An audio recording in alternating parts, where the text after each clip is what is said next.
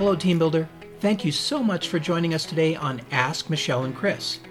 We're here to answer your questions about team building so we can learn and grow together. I'm your host, Chris Cabert of Fun Doing and On Team Building. I'm joined by my co-host, Michelle Cummings of Training Wheels. Let's go find out what we can answer for you today. Hey, Chris, how's it going? Hi, Michelle. Hi. We're doing a little we call a recording session. So this is our second for today. Second one of the day. Because we haven't been able to get together as much as we would like. Been busy. In this fall, getting back to school kind of thing. But yeah, going well. I just came back from a day-long training out in California. It was a team building activity training, and I could do that. Well, I could have done that all day long. I could do that, every day. Yeah. But now I probably have to take a day off in between each one. It's so fun to teach new facilitators things that I've been doing forever, and they just think it's just great. These are, super cool, easy to learn. I think that's important to get those new people hooked and get them excited about team building and the potential of it. Yeah. Yeah. And right. Yeah, you've been doing okay? Yeah. Since our last recording? Yes, right, since 15 minutes ago. Just kidding. Yeah. It's been really good. It's been a nice, I actually took a little bit of time. I went on a camping trip, took my camper, went on a camping trip, and actually it was just really nice to not think about work for a few days. And I needed that because I've had a very robust schedule over the summer, and so I was ready for a little downtime. So it's super important to get some downtime, especially when you do a lot of cognitive type of work like team building is. Team building is very cognitive focused for the facilitator. Taking breaks is important. Absolutely. Let's start out with one icebreaker question just to kick us off. So Chris, what is one thing you like to do in the summer? One thing I like to do in the summer. The first thing my brain goes to is walk on the beach, but I don't think that's true in the summer. I'm more of a cooler weather walk on the beach person. One of my favorite things to do is actually find and enjoy good ice cream in the summer. Nice. It's that cooling effect. You got to kind of, and I tried different ice cream shops, that kind of thing. Okay. I think if that was a summer adventure, I have many things I like to do in the summer. I love camping. I don't get to do it as often as I'd like, but I do love to go camping. So summertime is, but I will say the hot part of the summer, I don't like to camp in. Yeah. I'm more of a early summer, late summer camper because then it's not as hot during the day, cools off significantly at night. So I do love that. Nice. And then I love fishing that goes along with camping. But then I also love harvest. We harvest in Kansas, which that is a very hot, always 4th of July-ish kind of time frame. But I love it because it's a family tradition thing that we do when you have farm ground in Kansas. Let me ask you about fishing. Oh, okay. When you say you love fishing, now you are a fly fisher. Correct. Do fly fishers tend to categorize the fact that they love fly fishing, or is it a general just we love fishing? Oh, no, it's generally fly fishing. I love fly fishing. Correct, because that's most fly fishers that I know will make sure that they say they're fly fishers. Fly fishers, yeah. Because when you say fishing, the first thing that comes to mind, you go in a big boat and you're that fishing is for not the marlins. type of fishing I do. Yeah. Right, so I just want to be clear that she is not out on the big boats on the waves. No. Sitting in the chair. In the action chair, I don't know what they call it, the chair, 4 hours in the chair. I'm standing in a river waving a big stick. Yeah, so there's a meditative aspect to what you do, I think. Absolutely. And fly fishers, do all catch and release? No, fly fishers? Not all, but most do. Okay. Most it's more for the... It depends on the type of fish that you're fishing for also. Okay. Like if you're fishing for salmon in Alaska, then those fish are going to die in a couple weeks anyway. So that's usually catch and eat rather than catch and release. Got it. So, but if you're fishing in Colorado and you're fishing for rainbow trout, you want to leave that trout there for other people to catch as well. Wow. So So it's more catch and release. Sucks for the trout, right?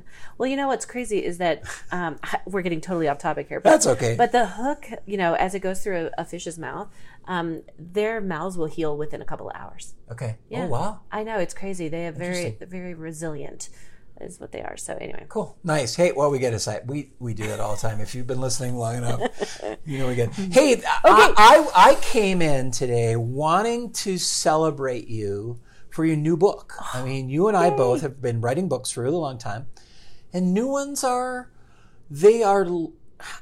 be literally, but figuratively children. Yes, that they are. We bear. Birth into this world. Yes. Yes. And what you had to go through to get this one done is probably something, you're trying to avoid these kinds of things as we're getting on in our publishing career. Is we want it to be easier, and right. this one was hard. This one was harder. It was really hard. Yeah, because of all the nuances and details you had to get it done. But congratulations! Thank you. And the book is. I've talked about it a lot. Drum roll.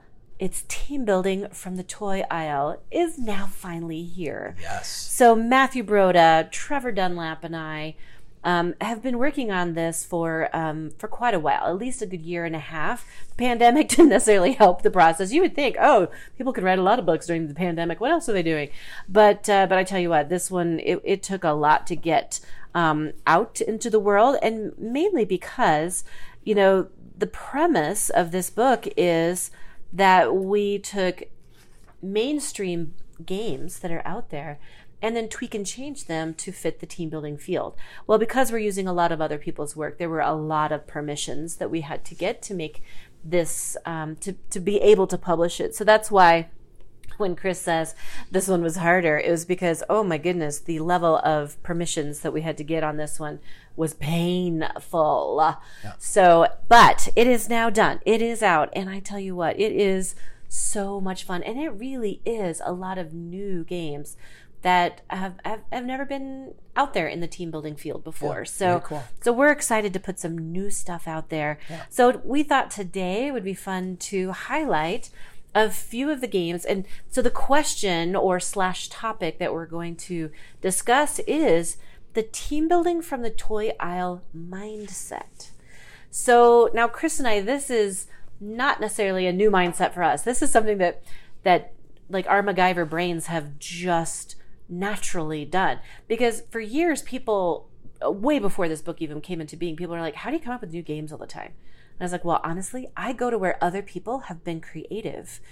And I look to see what they did and then see if I could tweak and change it to make it work for the team building field. So where I often have found inspiration have been at teacher supply stores, toy stores.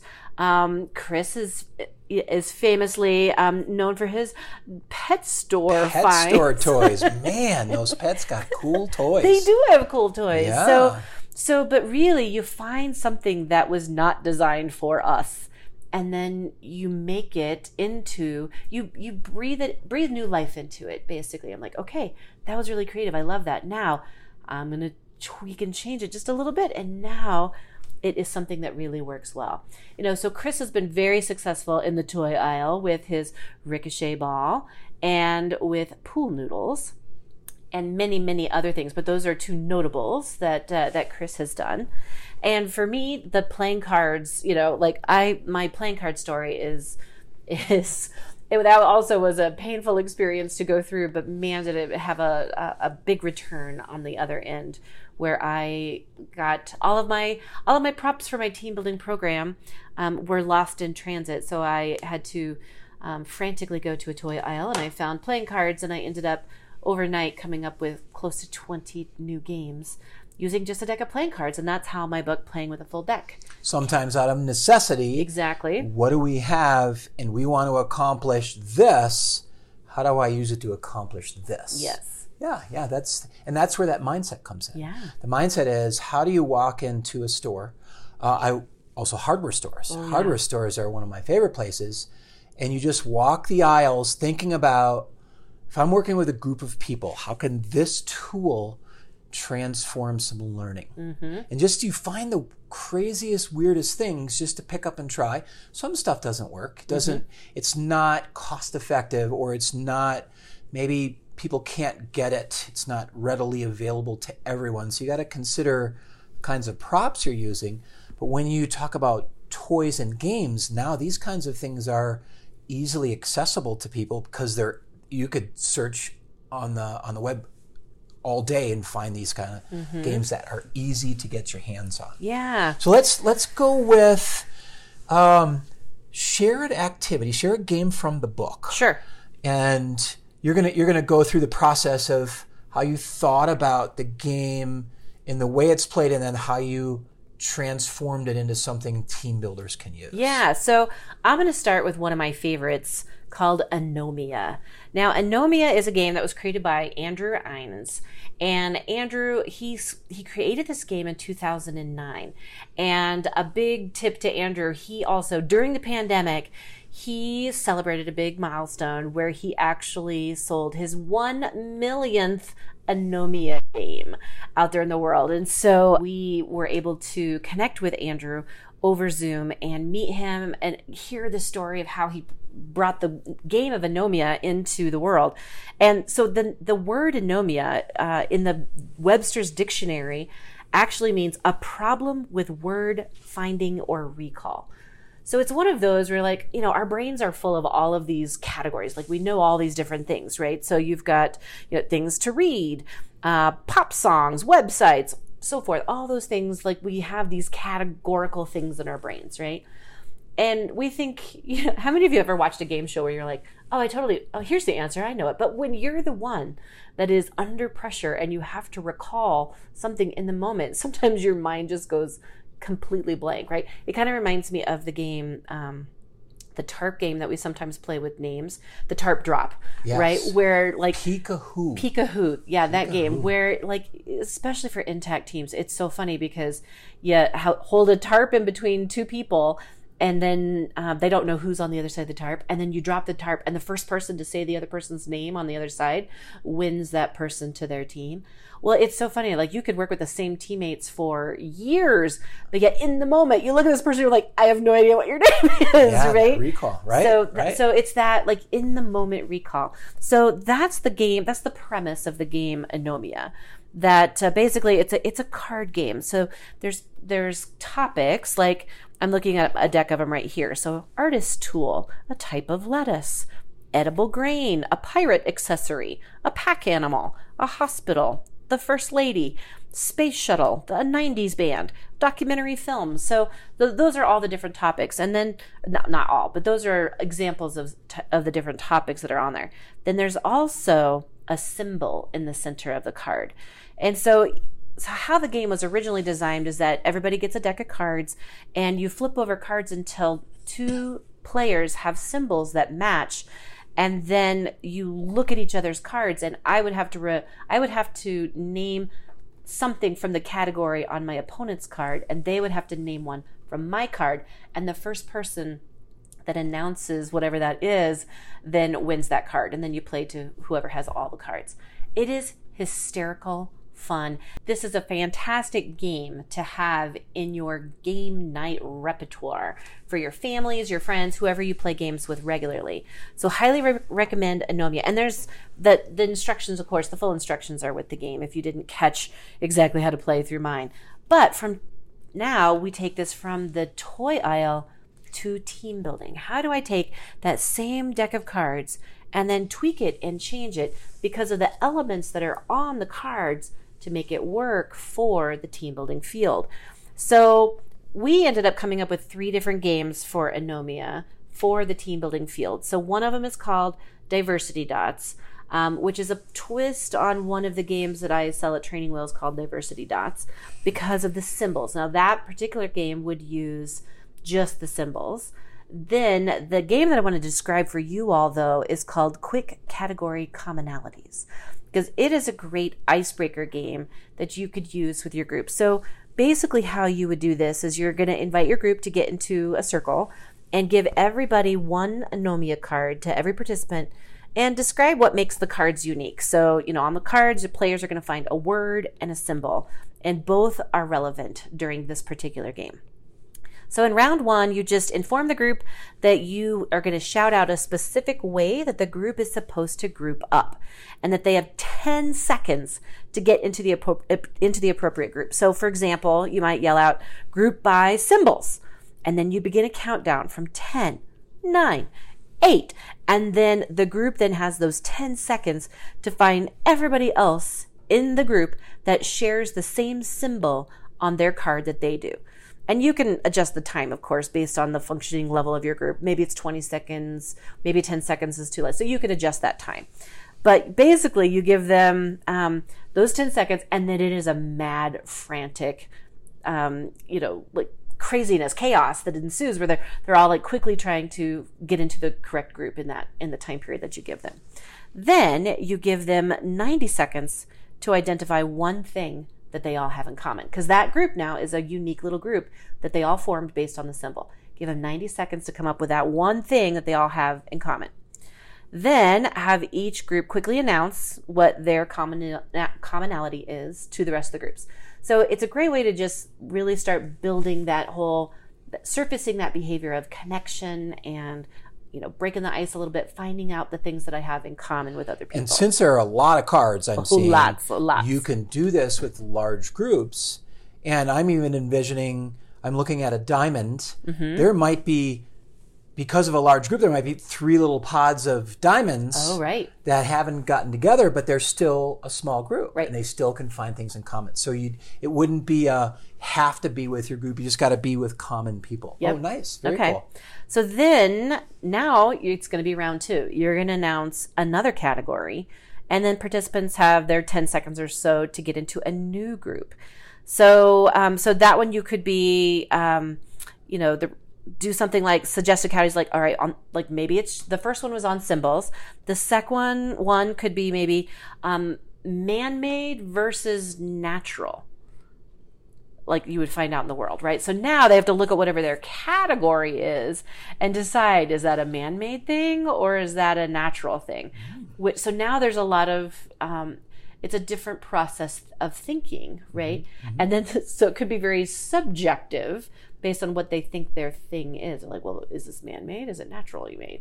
And then those I would give a little bit more time rather than 10 seconds. I would like give them maybe 30 seconds to first determine what it is. And you're like, and then they have to scramble to find their group. And then you repeat that process. So then they would find something that they have in common with that group. So then you can continue, and doing that, coming up with the different categories of what they are and having them divide into their smaller groups. Yeah, and looking at the cards and then determining, since there's so many kinds of cards, mm-hmm. you could create your own pack that you hand out to people based on the categories you can call from those cards. Exactly. Very cool. So you could be colors or people, places, and things, or things like that. So those are the different types of categories that you, the facilitator, could shout out, and then they all race to find their different groups and then find the things that they have in common. Very nice. So that one, it's been really fun, and also allows for a lot of creativity within the actual group themselves to A, come up with that commonality, but B, also to to creatively get into their category groups as well. Yeah. Very nice. So I'm going to have to put Anomia on what I call my thrift store list. Ooh, okay. I love to go, I have my list, and on my list so far is Quirkle. I use a lot of Quirkle pieces for an activity called What's Missing. I look for dominoes, because dominoes, you have some things to do processing with dominoes. There's the activity Onomod. Yep. So I look for inexpensive dominoes. And I also look for anything that has cards, which Anomia has cards, that I can use to hand out to groups. The thrift store prices are a little better, so you don't have to worry so much about your cards. Investing in a game and then using them, handing them out, you do have to have the mindset of you might not get it back the way you handed it out, because depending on the group, they kind of roll them up in their hand, they stick them in their pocket. Yep. If they're taking a card, like when you play Spot It and you compete against each other, somebody wins and then they assertively grab the card out of the hand of the other person and they tear the card. So you do have to have a mindset of letting go of your valuable game, so to speak. That brings me to a card game that I love to use in a different way called Dixit. Oh, I love Dixit. It's such a good game. I would categorize Dixit cards as image cards for processing. Yep. We could front load with Dixit cards. These are elaborate, really cool artistic renderings. I'm assuming they're paintings of some sort, or from, I think that's a pair of artists that create these just intricate, all kinds of images within a card. And they're great for, you have a lot of different choices on each card of how you represent whatever it is you want to answer a question. So, for example, Dixit cards, when I use them as a front-loading tool, I'll put them all face up on a table, and I ask people to pick a card that describes your group. How do you see your group in some form or fashion? And because of all the intricacies of it, we get some great creative answers. Because there's so many choices on each card. So we pick them out. We pick them up. I have a little tape on the floor or tape on the table, and when they choose one, they have to go put it on the tape. So I know that these are the ones that have been chosen. Then I go and say, okay, who put this one down? Tell me what you think. Tell me what you think. So some people, if they see a card on the tape that they want to use, they don't have to pick their own card. They can say, well, I'll use that one too. So there's a process of, hey, what are other people do? Oh, I see that too in my group, versus everybody getting an individual card. It doesn't have to be that way. If we have enough cards on the table, then we describe our team. At the end of the day, we can use it to tell the adventures, our story adventures of our team. Let's do a timeline. Let's do a story timeline of when we first got here. Some of the first few activities, any of the critical moments, then how did we close out the day? And then we start creating this really fun image journey of how people perceive their time together in their team building program. And then we go through that timeline. We describe who put this down. What did you see in the beginning? And then people can overlap cards. They can put cards above or below the timeline so they mesh up with other people's story and how they saw that part of the adventure in their perspective. So it's a really neat visual journey. Yeah. And it's just so fun because of that visual appeal. And that's very captivating, get that visual learning style. And then the storytelling at the end gets that auditory in, and it's got that little more rich perspectives, I think, when you have some images to play off of. Yeah. Now you just described using those cards like in just a single day program and doing the storyline from beginning, middle, and end. I like to use that same process. If you are listening to this podcast and you're a facilitator that has the luxury of working with the same people for a long period of time, like maybe school teachers or summer camp or something like that, to where you have a group for a specific amount of time, I like to use that same storyline to have them come to consensus on one card that would best describe how the group came together at the very beginning. And I usually would sequence this about halfway through.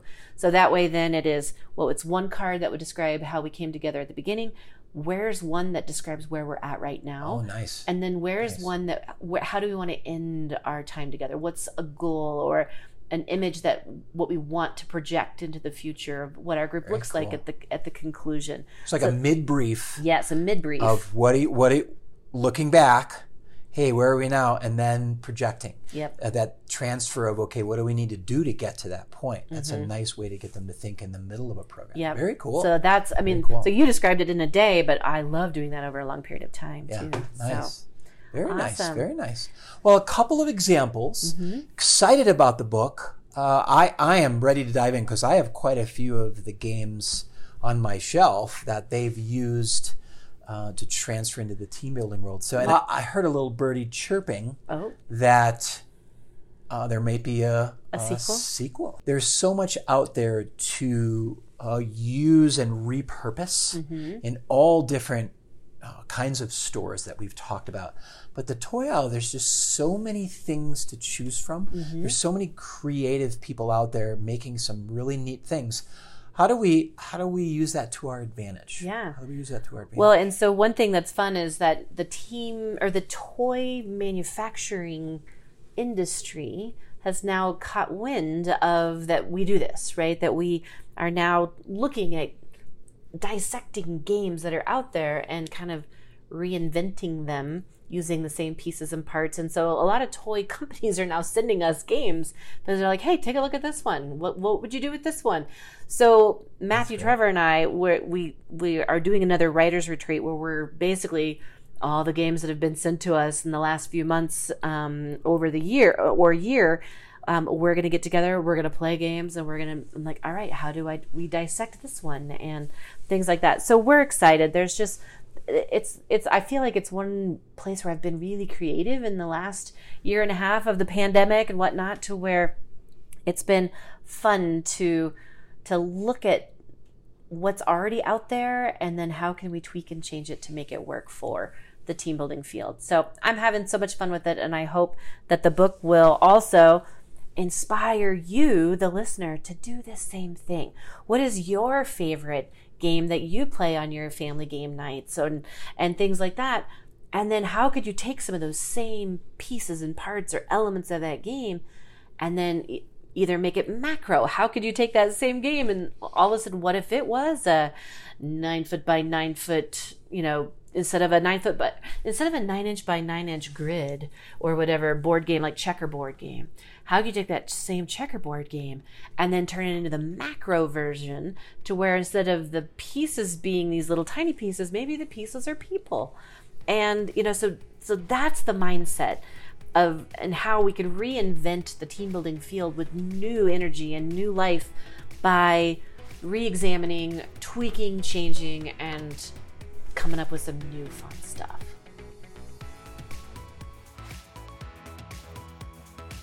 Thanks so much for listening.